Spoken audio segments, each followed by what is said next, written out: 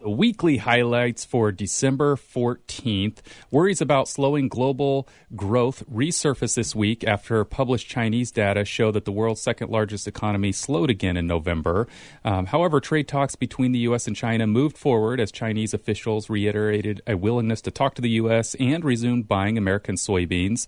And then finally, the Brexit chaos plagued British politics this week as Prime Minister Theresa May faced a confidence vote that threatened her leadership in the party there. As far as the financial markets, U.S. equities traded sideways most of the week, but succumbed to the global growth worries on Friday to close the week down. And I'll give you the total numbers for that. So the Dow Jones closed the week at 24,100.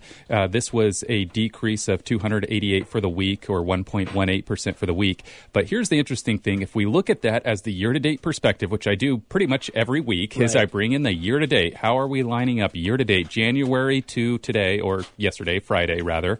And what we see is that the Dow was down 4,000. Right. You would think that, right? You would think the Dow's down 4,000. You would think because of all the ups and downs, all the, the freak out this, freak out that. And then, I mean, it's been like a roller coaster the last 3 months. So people are thinking, oh my gosh, it's like, we got to be down 4,000 points. Exactly. What are we down, Rick? The reality is we are down 618 points on the Dow. 618 points. To put that in percentage terms, that's equivalent to a 2.5% decline.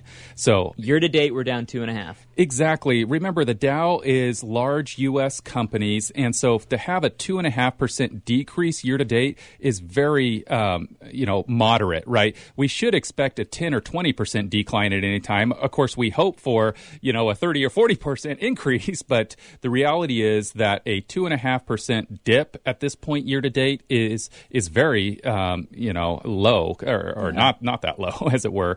The U.S. Small companies are hit a little bit harder so far year to date. They're down 8%, and then the internationals continue to lag at negative 14%. As I alluded to, the 10-year Treasury is up 4 basis points, so it's currently at 2.89%.